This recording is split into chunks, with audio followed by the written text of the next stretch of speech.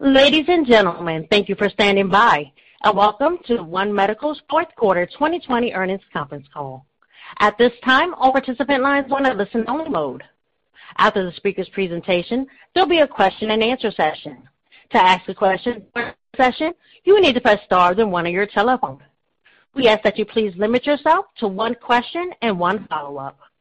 Please be advised that this conference is being recorded. If you require any further assistance, please press star then zero. I would now like to hand the conference over to your host, Rose Salzwetter, Director of Investor Relations. Please go ahead.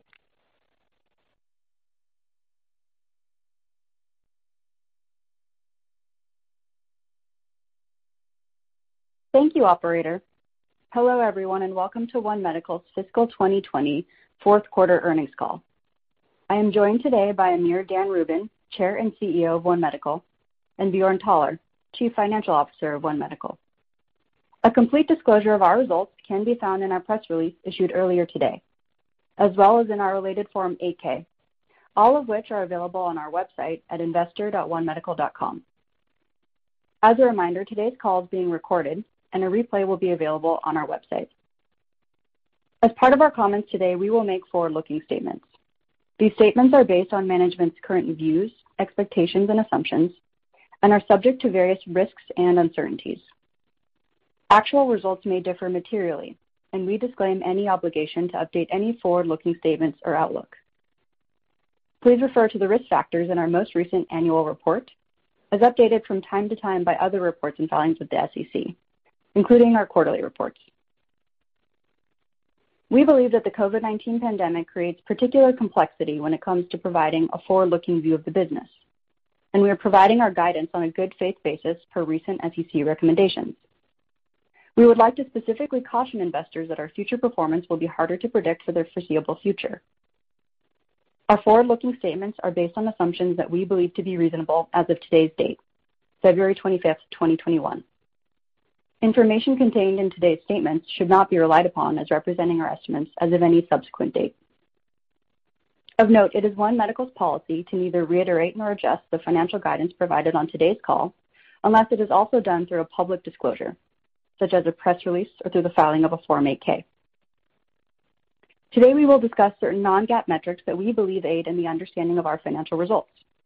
A historical reconciliation to the comparable GAAP metrics can be found in today's earnings release. Finally, during the call, we may offer incremental metrics to provide greater insights into the dynamic of our business. These details may be one-time in nature, and we may or may not provide updates in the future. And with that, I shall turn the call over to Amir and Bjorn for their prepared remarks and to take your questions. Welcome to everyone on the call, and thank you for joining us.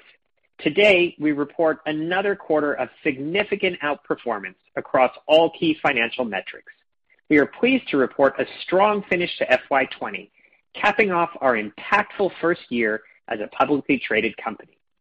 Our human-centered and technology-powered model continues to resonate with more consumers and more employers than ever before. We ended the quarter with 549,000 members, growing 30% year over year. In addition to strong consumer growth, more than 8,000 employers are now sponsoring memberships on behalf of their workforces, compared to more than 7,000 employers at the end of 2019. Coming out of our record Q3, we were pleased to hit another membership milestone in Q4, as it was our best quarter yet of net new member additions. We added this record number of net new members while continuing to deliver an elevated experience with a Net Promoter Score of 90. As we've shared previously, our modernized healthcare model has also been linked to reductions in healthcare spending of 8% to 45% for employers. We believe our ability to deliver outstanding experiences while facilitating cost reductions makes our model differentiated and transformational. Moreover, we continue to see 9 out of 10 consumer members renew with us in 2020 and also continue to retain more than 90% of our enterprise contract value. Our ability to transform healthcare is also enabling our strong financial results. We delivered $380 million in total FY20 net revenue, which grew 38% year over year. In Q4 alone, we delivered $122 million in total net revenue, growing 57% year over year, nearly double our growth rate in the same quarter last year. We delivered FY20 care margin of $145 million, or 38% of net revenue, while at the same time launching 4 new markets and continuing to invest across our organization. We delivered FY20 adjusted EBITDA of minus $13.9 million, which reflects an $11.1 million improvement to FY19. In Q4 specifically, we delivered a historically high $11.2 million of positive adjusted EBITDA, or positive 9% of Q4 net revenue. These results showcase the continued momentum in our business and serve as further indication of our ability to achieve our long-term financial targets. Let us now share further highlights from 2020 and how our model continues to serve our key stakeholders, which include consumers, employers and payers, providers, and health networks. It has been a privilege to serve our consumer and enterprise members as they entrust us with their health and care every day, especially during these pandemic days. We continue to see strong engagement in 2020, while at the same time, we served more members across our existing markets and in new markets. Throughout the year, we demonstrated our unique ability to provide longitudinal care across digital and in-person settings, enabling record levels of engagement with our model compared to prior periods. We supported over 5 million interactions during 2020, which grew more than 80% year over year. During the 12 months of 2020, we engaged with members an average of 10 times, including approximately 8 times digitally and twice in person. Our membership model and bundled digital health services enabled inbound synchronous and asynchronous interactions, as well as outbound population health interactions.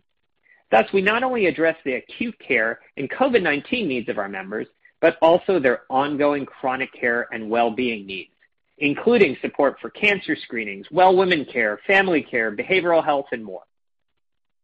Additionally, our members and providers continue to build trusted ongoing relationships through both scheduled remote visits and convenient in-person care. Our welcoming offices supported superior in-person experiences, along with the service-oriented outdoor sites we launched for COVID-19 testing. We believe the extensive engagement we saw in 2020 highlights our ability to provide responsive as well as proactive care and to provide acute as well as longitudinal health care across a range of delivery modalities. Our impactful relationships with our members fueled us to reach out to more people and enterprises across existing and more new markets. Last year, we entered Portland, Oregon, Atlanta, Georgia, Orange County, California, and most recently, Austin, Texas. As we previously announced, we plan to enter Raleigh-Durham, North Carolina, Columbus, Ohio, Milwaukee, Wisconsin, and Houston, Texas within the year. While there continues to be a tremendous opportunity for significant growth in our existing markets, expansion into new geographies further advances our network's attractiveness to multi-market employers and consumers. Accordingly, in addition to our national digital health coverage and One Medical Now reach, our expansion into 4 new markets during 2021 will take us to 17 markets by the end of this year. This represents 30% growth in market count during 2021 alone. Collectively, our 17 planned markets represent a total addressable market opportunity of $44 billion in the commercial primary care segment alone, before considering any expanded populations or services. In addition to growing within existing markets and into new markets with consumers, we continue to see outstanding growth in our enterprise business across organizations of various sizes, industries, and geographies. During Q4, we began new relationships with organizations in manufacturing, technology, education, professional services, biotech, medtech, nonprofit, financial services, real estate, amongst others. Throughout the year, we also continue to grow alongside existing clients, expanding coverage with dependents and further extending into additional services, such as pediatrics and behavioral health. With our high engagement, retention, and satisfaction levels, we believe we can continue to see great opportunities to further grow within our existing client base. In addition to being a highly engaging benefit that employees and dependents tell us they love, we deliver value-based results to employers and payers as we help manage the health and cost of care of our member population. Our technology platform, membership model, and clinical team enable us to proactively reach out to members for preventive care, screenings, and chronic disease management. We develop personalized care plans and engage members to act on these plans through the modality of their choosing, whether that's in person in an office, in a drive-through site, remotely through scheduled virtual appointments, or digitally through asynchronous or synchronous on-demand virtual care. As you may recall, our model is linked to employer savings, including over 8% in a case study and up to 45% as per a seminal study published last year in JAMA Network Open. As discussed in the JAMA article, savings included 54% lower spending on specialty care, 43% lower spending on surgery, 33% lower spending on emergency department care, and 26% lower spending on prescriptions.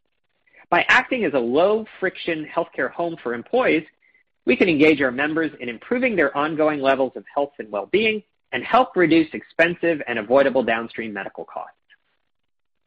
Now, even as our membership-based and technology-powered model delivers outstanding impacts to consumers, employers, and payers, it also provides a more fulfilling way for providers to practice medicine, a way that isn't driven by piecemeal fee-for-service compensation that is so endemic in the healthcare ecosystem, a way which alleviates desktop medicine burdens from cumbersome technology for providers, and a way which streamlines the manual coordination of insurance authorizations and specialty referrals that is promoting burnout in physicians across the nation.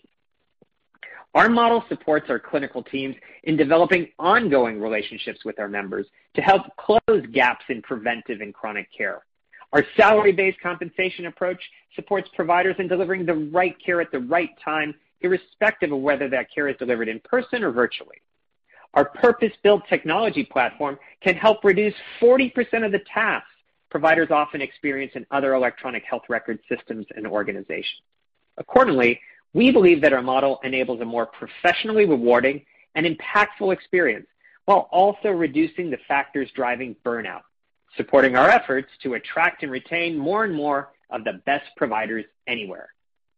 During the quarter, we also advanced our health network partnerships to further build clinical and digital integration for more seamless specialty care and to further support our providers in coordinating care across a continuum of settings. In December, we were delighted to launch in Austin, Texas, alongside our partner Ascension Texas Healthcare. We celebrated the launch of 4 new partnerships in 2020 as well, including Mass General Brigham, Emory Healthcare, MedStar Health, and Ascension Health, in addition to expanding into 2 new markets with our existing partner, Providence St. Joseph Health.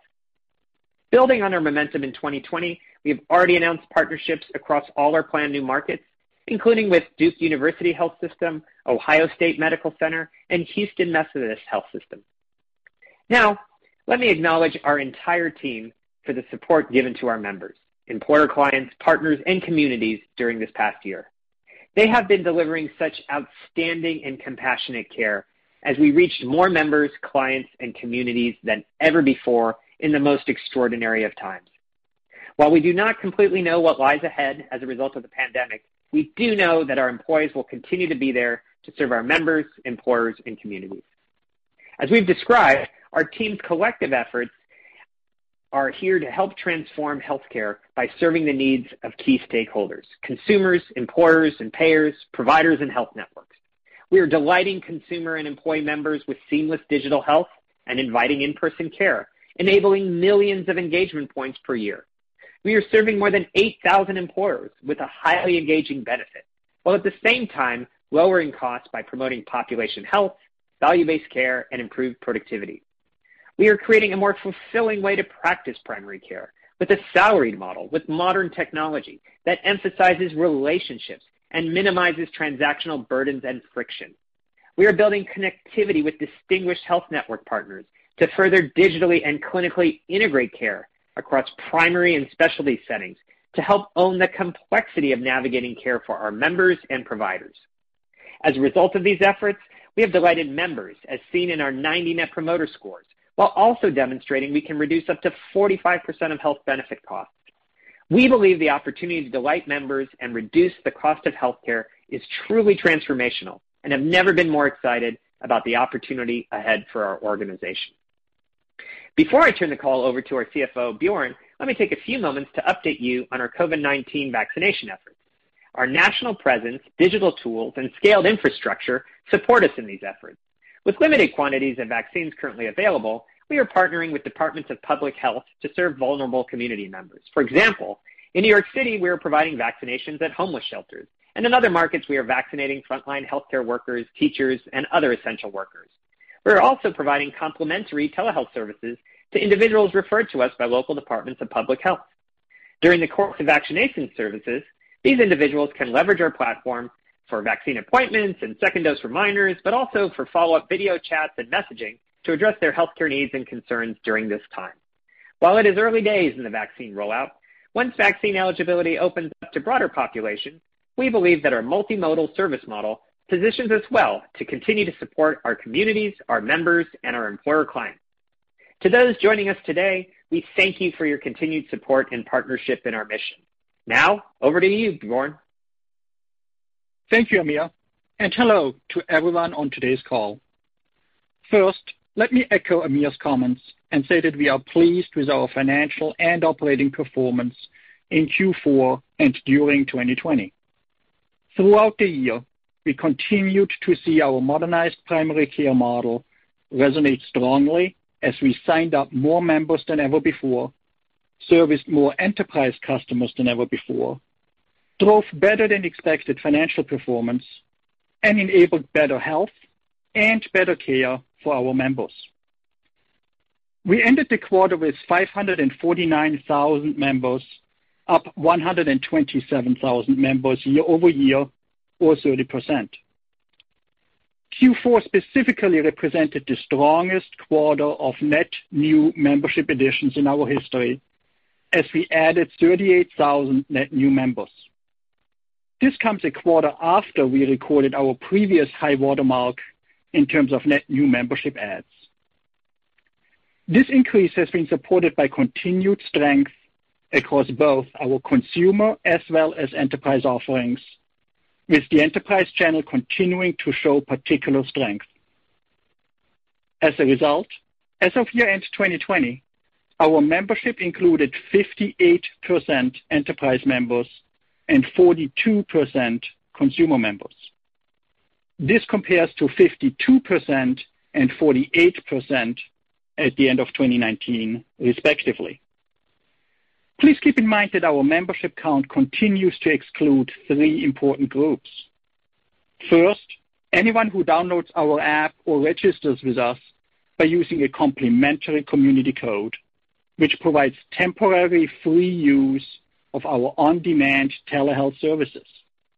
We launched these codes last summer to support community COVID-19 testing, and we expanded them recently to anyone referred to us from local departments of public health for COVID-19 vaccines.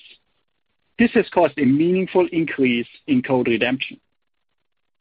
Second, we also exclude any paid short-term enterprise contracts that are less than 12 months.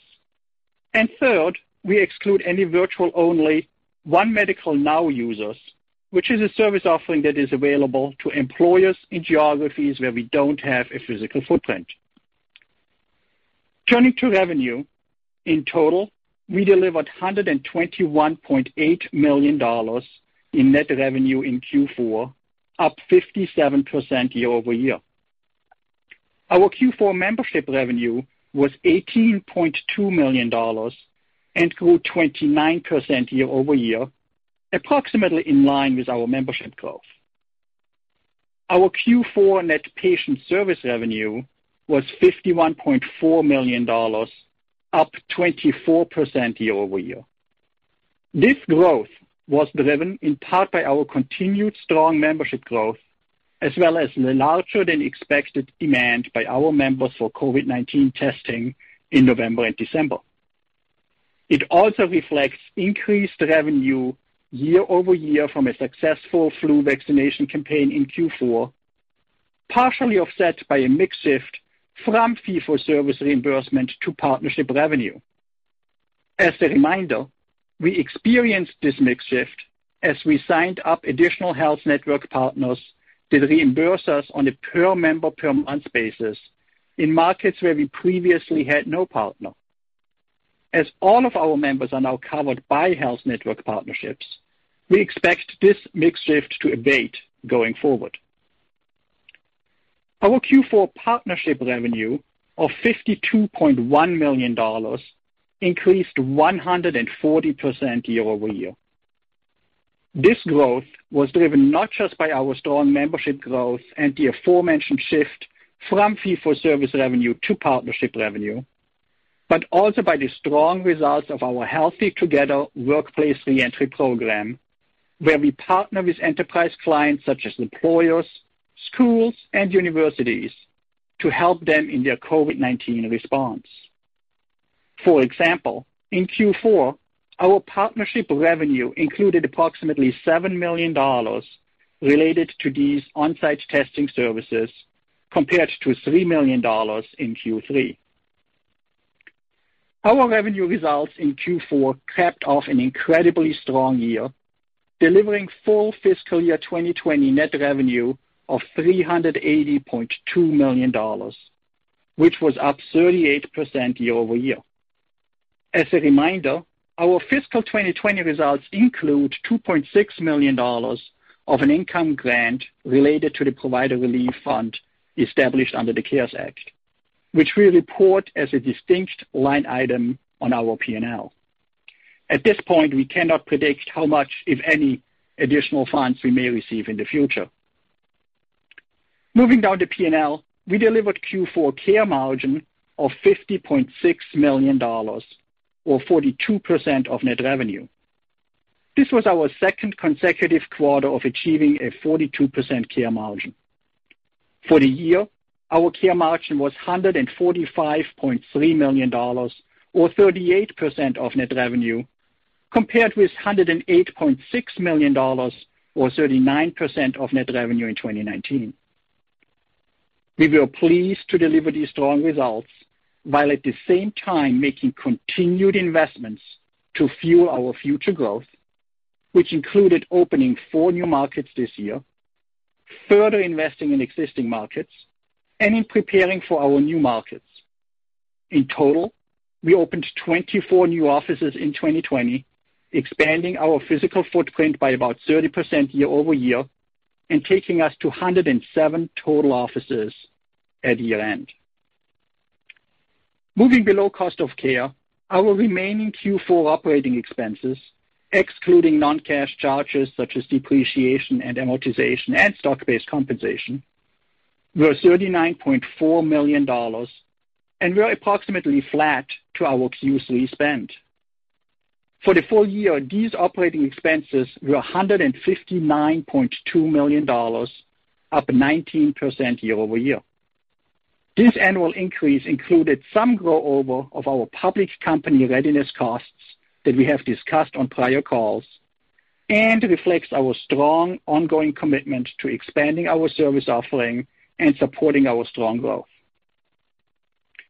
As a result of our Q4 revenue tailwinds and expense performance, our Q4 adjusted EBITDA was positive $11.2 million, or 9% of net revenue, compared to a loss of $9.4 million, or 12% of net revenue in Q4 2019.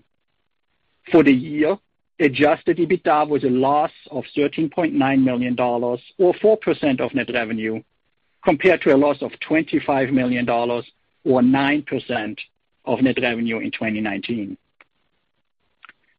Turning to our balance sheet, we ended Q4 with a strong balance sheet and liquidity position with $683 million in total cash and short-term marketable securities, providing us with ample capital to continue to fuel responsible growth. We were pleased to deliver strong revenue growth in 2020 while at the same time continuing our journey towards greater operating profitability. We have signed up and retained more members than ever before, engaged them more than ever before, continued to deliver a 90 NPS, and proved that we can reduce total cost of care. At the same time, we continue to strategically plan and execute towards profitability, with both Q3 and Q4 of 2020 serving as proof points of the leverage our model provides. Turning to guidance, we are pleased to provide you with full year 2021 guidance for members, revenue, care margin, and adjusted EBITDA.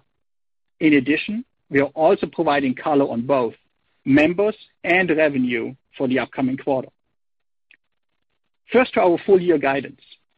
Starting with membership, we expect to finish 2021 with a total membership count in the range of 660,000 to 680,000, reflecting our strong and growing value proposition to consumers and enterprise customers. Turning to the P&L, for the full year 2021, we expect to deliver annual net revenue of approximately $465 million to $485 million, annual care margin of approximately $170 million to $190 million, and adjusted annual EBITDA that approximates a loss of $20 million to break even.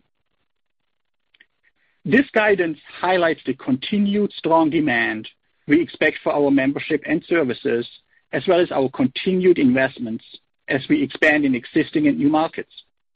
For example, in 2021, we expect to enter 4 new markets and open between 30 and 40 new offices across both new and existing markets.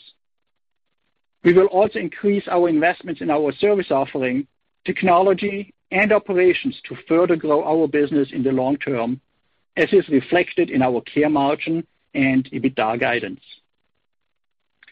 While we are pleased to provide this full year guidance, we also recognize that COVID-19 continues to create a higher level of uncertainty in our outlook. In particular, we view both COVID-19 testing and COVID-19 vaccines as material potential swing factors.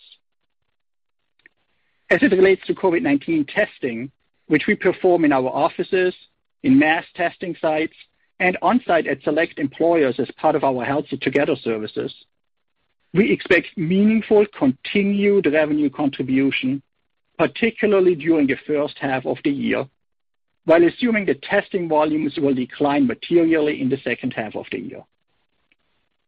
As it relates to COVID-19 vaccinations, our revenue guidance assumes relatively immaterial revenue contribution from administering these vaccines. It is currently particularly hard to predict the timing and amount of vaccine supply. In addition, shifting local and regional rules and regulations prescribing all details of the vaccination program makes the number of people we will be able to help difficult to estimate. These swing factors, among others, will require us to continue to dynamically adapt our business and operations and may potentially also impact our financial results. As we look at Q1, we expect to finish the quarter with a total membership count in the range of 590,000 to 600,000 members, and to deliver net revenues in the range of $113 million to $118 million, which also reflects the dynamics I just noted. In closing, as we reflect on 2020, we had a remarkable first year as a publicly traded company, made possible by the perseverance and commitment of our incredible team. We are in a unique time to demonstrate the power of our model and increase brand loyalty. We continue to expand our competitive differentiation by expanding our services and the geographies we serve. We continue to enable better health outcomes for our members while reducing total healthcare costs, which we believe will provide long-term tailwinds to our revenue and margins. And we equally remain confident that we can deliver the attractive long-term financial targets that we previewed during our IPO.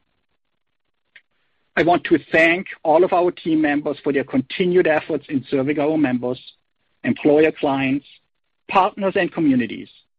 I'm excited for what 2021 has to bring, and I look forward to updating you all throughout the year. We will now open up the call for your questions. Thank you. As a reminder, to ask a question, you will need to press star then 1 on your telephone. To withdraw your question, please press the pound key. We ask that you please limit yourself to one question and one follow-up. Our first question comes from the line of Richard Close with Canaccord Genuity. Your line is now open. Great, thank you. Amir and Bjorn, congratulations on a strong year and difficult environment, so congratulations there. Bjorn, I appreciate the comments on the vaccine as you closed your remarks. And Amir, I'm just curious, obviously there's some articles out there. I'd like to get your perspective on the vaccine and maybe those articles. And curious to hear from you whether you think there's going to be any impact in terms of membership growth or employers, the discussions you're having with employers related to anything on the vaccine. Great, Richard, thank you. Thanks for the question. Yeah, regarding the stories, we strongly refute these gross mischaracterizations. Any assertions that we broadly and knowingly disregard eligibility guidelines are not true and in contradiction to our actual approach. So we've made great stride in vaccinating tens of thousands of eligible community members. The vast majority have been referred from departments of public health, and we've been vaccinating high-priority populations, and we've not let any vaccines go to waste. And we continue partnering with departments of public health today, yesterday, and I'm sure tomorrow. For example, in Washington, D.C., we're serving teachers, essential workers, in the stadium where the WNBA team plays. In New York City today, we're vaccinating in homeless shelters and vaccinating in cities across the United States. We've registered as a vaccine provider with more than 30 different jurisdictions, and we navigate across all the guidelines that, as you may know, are unique and evolving to each jurisdiction. They're often different than the CDC or state guidelines and even neighboring county guidelines.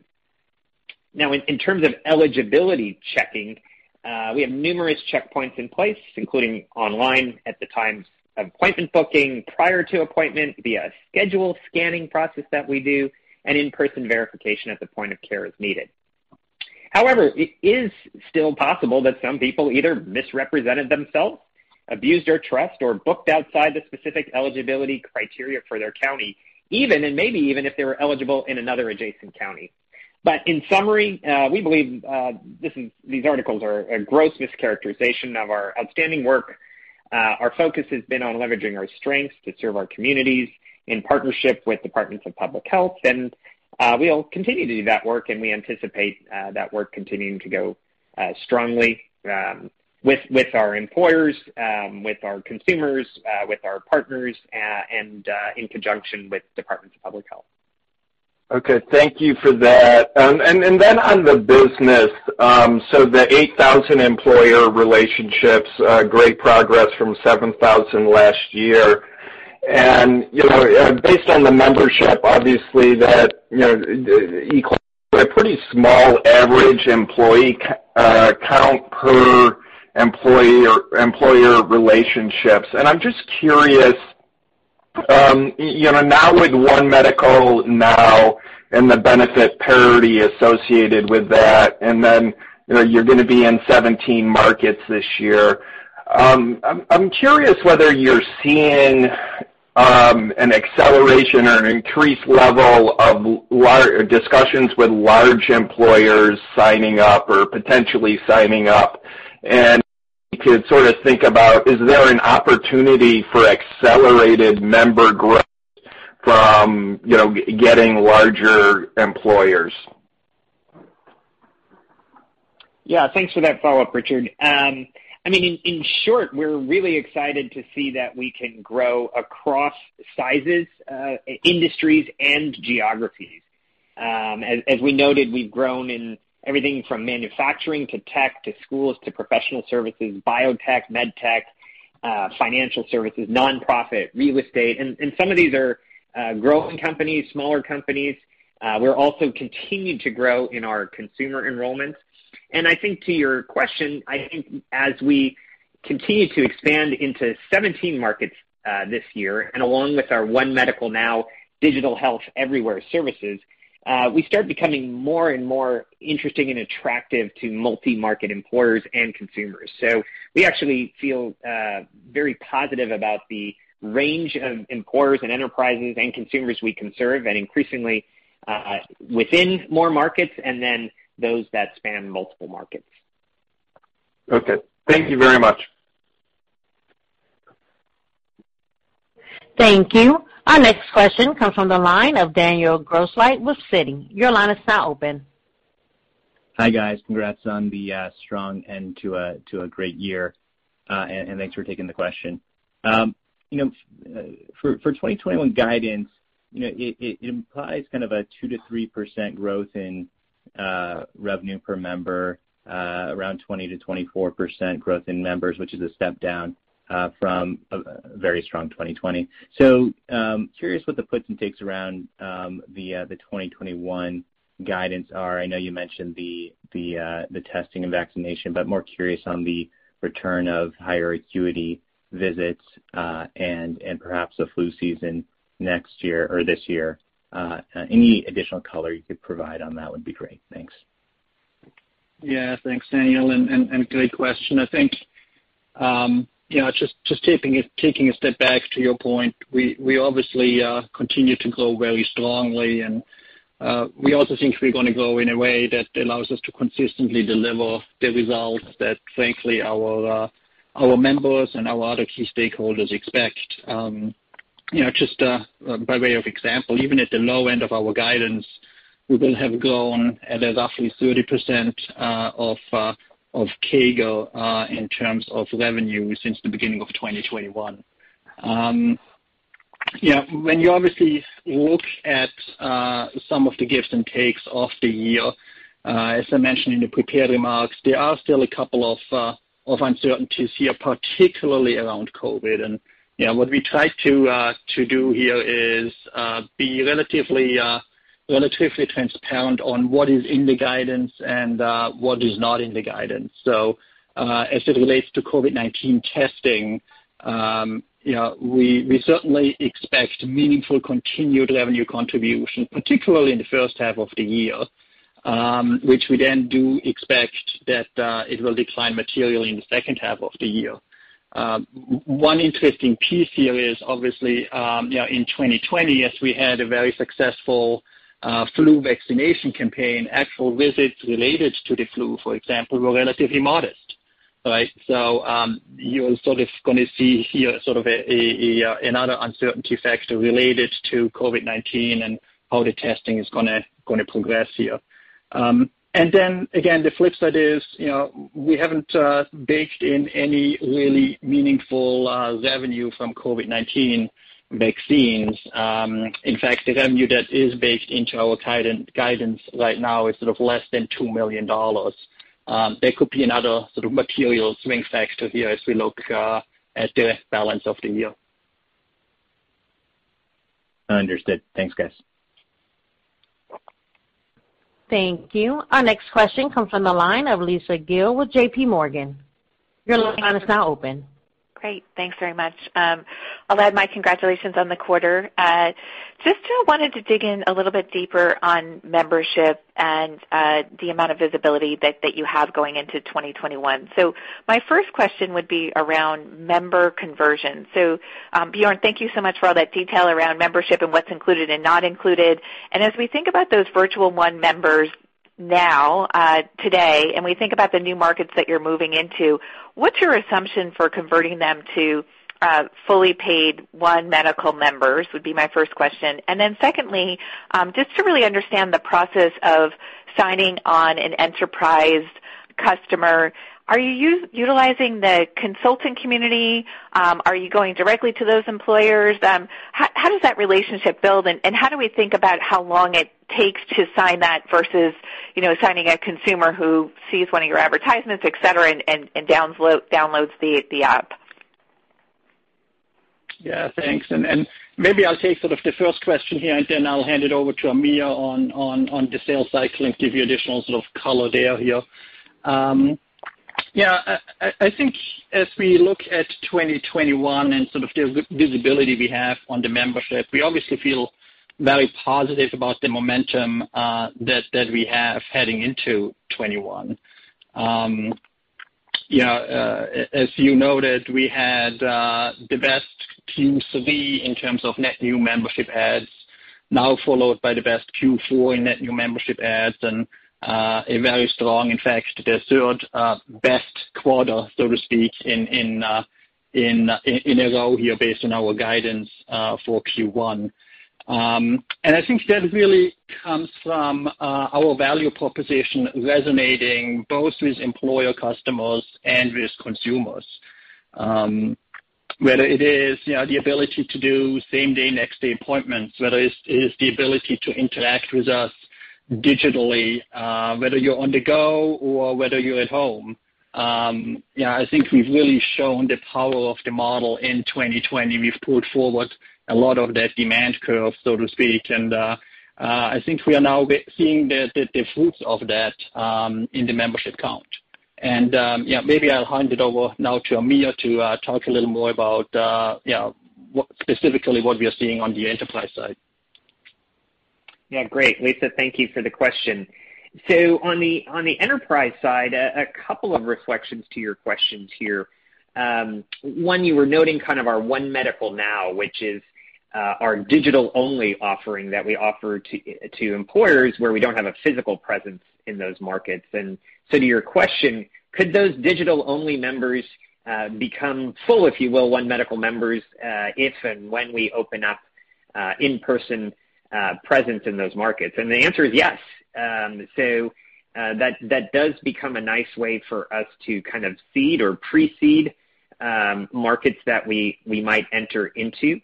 And now with One Medical Now, we're often turning on, if you will, the membership, whether the One Medical Now membership or the full membership, for all the employees when we're signing up an enterprise account. We don't count the One Medical Now users as members in our member count, but those indeed could be built-in members for membership growth. The other thing we're seeing with enterprise growth is there is also built-in growth from adding more dependents and from activating and engaging with more of our enterprise accounts. So we are seeing more and more people using dependents and pediatric services. We're also extending into behavioral services, as we've mentioned as well in the past. So those give us really nice opportunities to grow with new accounts in existing markets, with One Medical Now, with dependents, with greater activation, and as noted, across large, medium, and small accounts.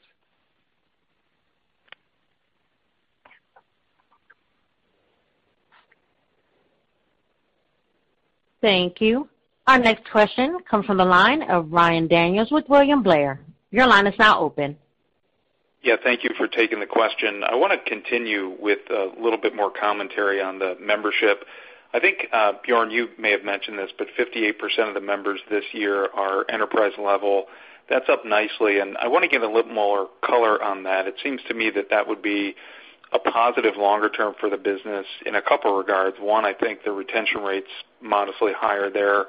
And then number two, I assume kind of the revenue potential from enterprise customers are higher as they might use more additional services like PED or behavioral than some of the DTC consumers, but I'm not sure if that's really the case. So any color on those two aspects and kind of what that uptick means for you guys? Yeah, great question. And we're certainly very proud with our performance on the enterprise side as well as our performance on the consumer side. I think it really goes to show how the value proposition is perceived. I think that the interesting thing, particularly on the enterprise side, is that, as Amir just mentioned, actually, there are a couple of built-in growth levels over time that I think are really important for us to point out. It is sort of this, look, you start out with a couple of members in an enterprise customer, and then over time you get the trust from benefits departments, and you can start to engage their employees more. You get that water cooler talk, whether it's virtual or in person, going about the great experience that people had. And you're already pre-sold in that employer. As an employee, you already have access to One Medical. So it lowers that hurdle, certainly, to become a member here, point one. Point two, to your point, whether it's OM Now or some of the other service offerings, they're predominantly targeted at the enterprise customer today. And that's certainly an additional upsell potential here as well. So, I don't want to dismiss the consumer growth. I think it is a very important part of what we're doing. And at the end of the day, whether somebody comes in as a consumer or somebody comes in as an enterprise customer or employee, we give them the same exceptional experience, and we want to delight all of them equally. But the enterprise certainly provides us with an additional runway and additional visibility. Okay, great. Thank you for that. And then maybe another question for you. I think over the last few quarters you've been offering EBITDA and care margin guidance on the quarterly basis as well, but not this quarter. So I'm just curious if there's anything we need to consider for our models in regards to the cadence this year as it relates to investments or, maybe startups, as that obviously impacts the care margin as you open new markets. So any color commentary there that we should consider as we think about the profit cadence for the year? Thank you. Yeah, so, if I take you back only a year, but what a year it has been, right?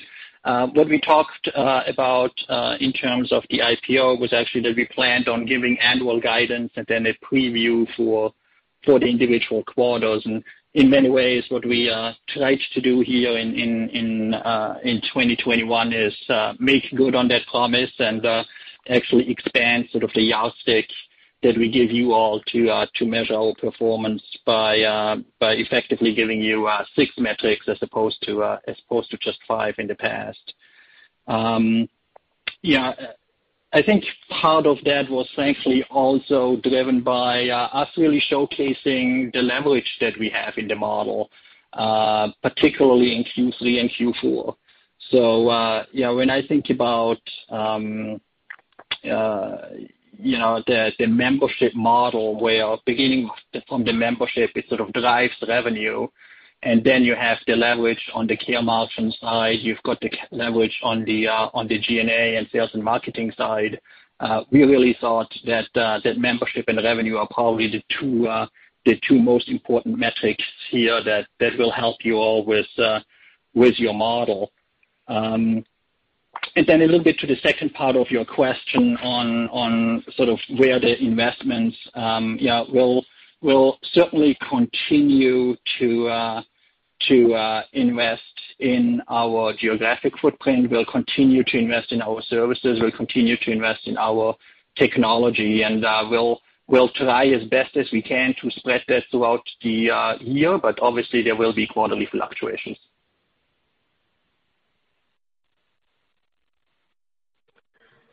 Thank you.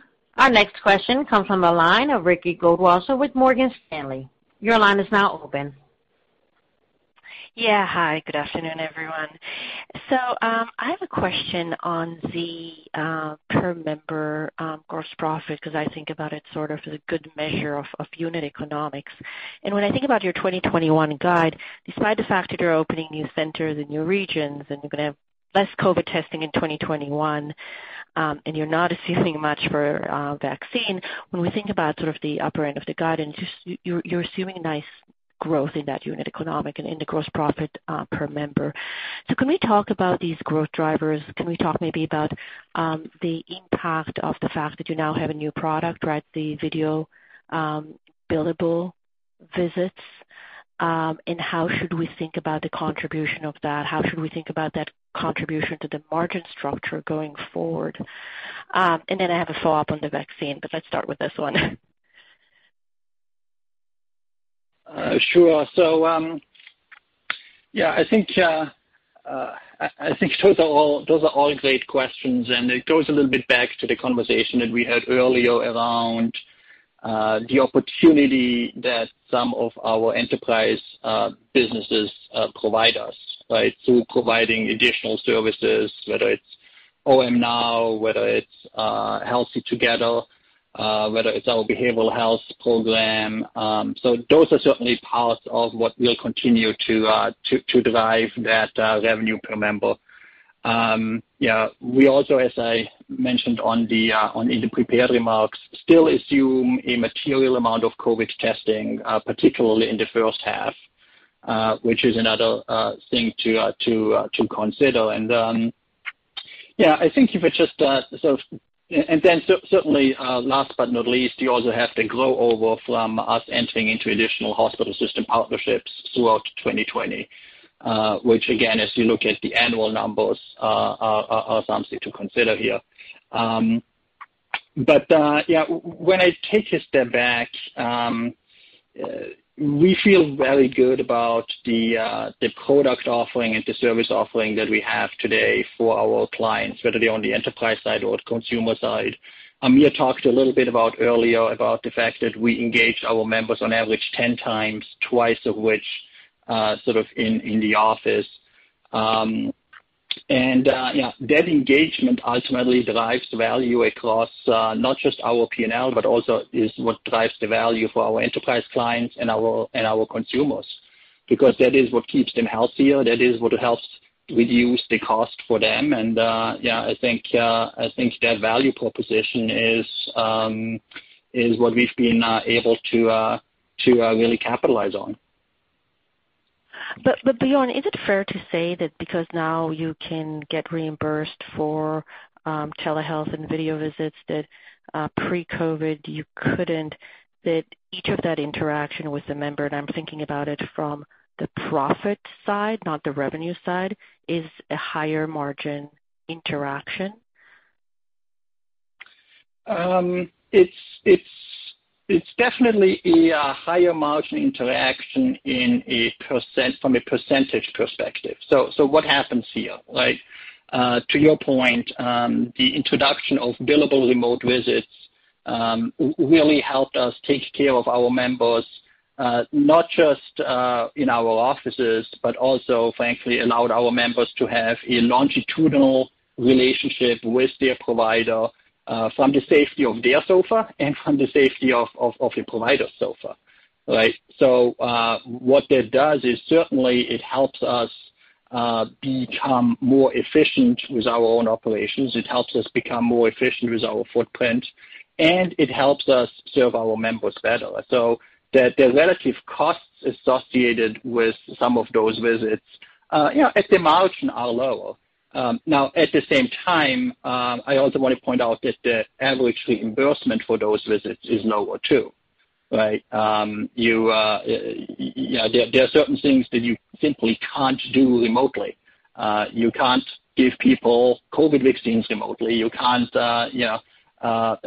stitch stitch them back up together if they have that need, for example, right? So there are puts and takes, and that's sort of why we keep mentioning that the average reimbursement across all of our visit types, which is in the office, remote, and COVID, certainly is still below the average reimbursement that we saw pre-COVID. But on a relative margin basis, I think you're absolutely right. And can I just ask the vaccine question? I mean, I appreciate it that there's not a lot of visibility around supply and allocations. It seems that you're assuming very low contribution with your $2 million. If you could maybe help us frame it. I mean, when I think about the J&J vaccine, which seems to be more suitable for the primary care setting, can we maybe look to your share in COVID testing is to help us reframe what maybe your share of the J&J vaccine opportunity could look like? Can you just remind us what % of total COVID testing your share is? I don't know that's necessarily a number that I would over-rotate on at this point, right? What I would probably say, though, is that just like in COVID testing, we are not just COVID testing our members. We are testing for COVID at mass testing sites. Early on in the pandemic, we said everybody can come in and get tested with us, and thankfully we are saying the same thing now relative to vaccines within the guidelines of the states and the departments of public health. And Amir talked a little bit about the dynamics there. We certainly think that we have a strong platform that is ready, willing, and able to vaccinate not just tens of thousands of people, which is what we've done today, but many, many more, whether those are members or non-members. And we will continue to work with the federal and state and local governments in order to vaccinate as many people as we can, because it's the right thing to do for the communities. That's the first and foremost part. And then, the actual revenue associated with that frankly comes also with expense, right? Running those sites is not for free. It does take labor. It does take other additional startup costs. So as we've been saying last year, to me that's less an opportunity of revenue per se. It's really more an opportunity of showing people what One Medical can do. Thank you. Ladies and gentlemen, in the interest of time, we ask that you please limit yourself to one question. Our next question comes from the line of George Hill with Deutsche Bank. Your line is now open. Hi, it's Maxima for George. Thanks for taking the question. So the guidance implies care margin is going to stay relatively flat or slightly lower in 2021. Are there any other factors besides continuing investments in technology and expanding into new markets? Could you provide some more color on the mix dynamics that will impact margins next year? Thank you. I was just going to briefly add, as we noted, and thank you for the question. Yeah, we'll be going from 13 to 17 markets. We just opened at the end of last year in Austin, Texas, and we'll be launching in Houston, Texas, Raleigh, Durham, North Carolina, Milwaukee, Wisconsin, Columbus, Ohio. And so, yes, we will be expanding those new markets, and as Bjorn mentioned in his prepared remarks, we'll also be expanding, including physical footprint, significantly in our existing markets, and continuing to grow our services and our digital platform. So all of that is assumed in that care margin.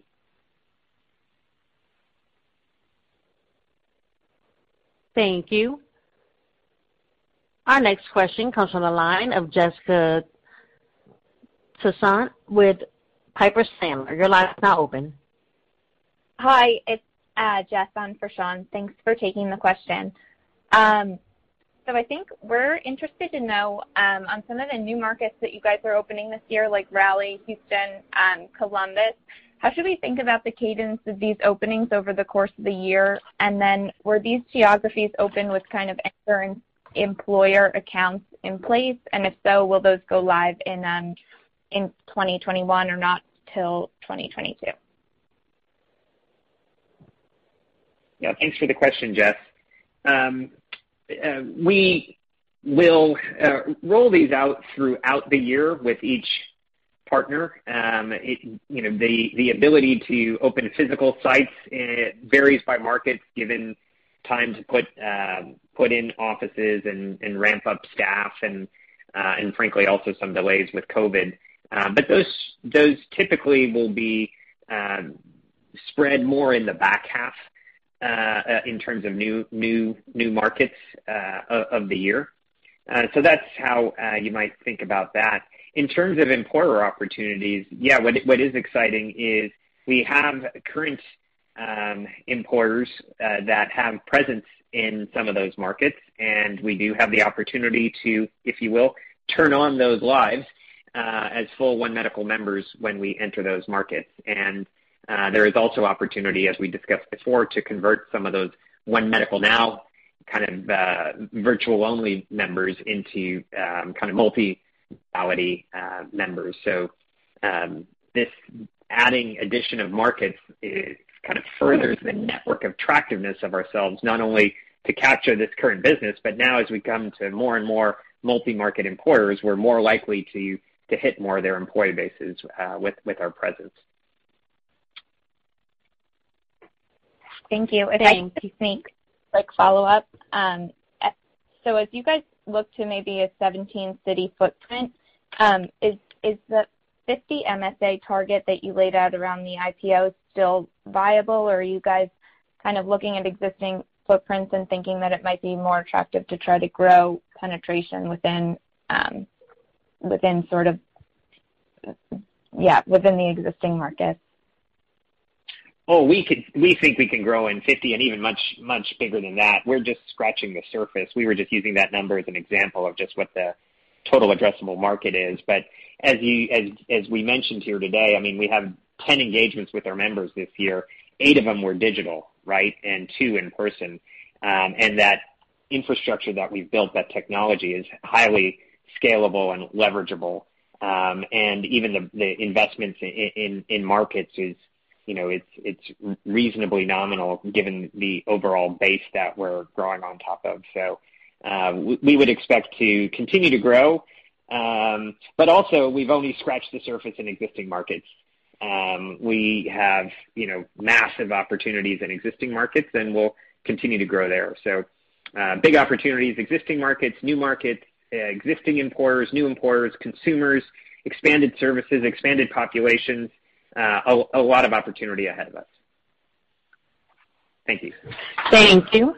Our last question comes from the line of Jailendra Singh with Credit Suisse. Your line is now open. Thanks, guys. Thanks for squeezing me in there. Amir, I was wondering if you can comment on the competitive landscape, especially several telehealth companies through employers or payers are investing heavily in a virtual primary care platform.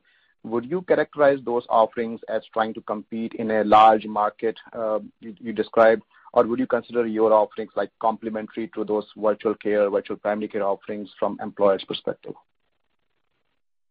Yeah, thanks, Jailendra. Yeah, I think what we're doing is quite powerful, and we're simultaneously addressing the needs of multiple key stakeholders, I'd say in a very unique way. So, from a consumer perspective, we're delivering 90 Net Promoter Scores and delivering outstanding HEDIS and quality scores. And then simultaneously for employers and payers, we're taking down the cost of care, right? Publication in JAMA that it reduced the cost of care up to 45%. As well as engaging, our members 10 times in a year. That's really quite different. And then in addition to that kind of demand side innovation, on the supply side, we took physicians off the fee-for-service treadmill that's burning them out and is generating more and more utilization, right? So we have a salaried model, and we're showing we can not only reduce specialty visits and hospitalizations and referrals, but we're also reducing physician burnout, which allows us to differentially attract and retain great providers. And then finally, we're very differentially, clinically, and digitally integrating with the major health systems across the United States. We can get that referral. We can get that authorization. We can digitally collect the medical record information. We can help get that appointment. We can get that person post-discharge coordinated back into follow-up care and really own the complexity of navigating that system on behalf of the consumer. And we're doing this through our own fabulous providers on a salary model and our purpose-built technology. We think that is really quite differentiated. Okay. Thanks a lot. Thank you. Thank you. There are no further questions at this time. I will now turn the call back to Amir Rubin for closing remarks.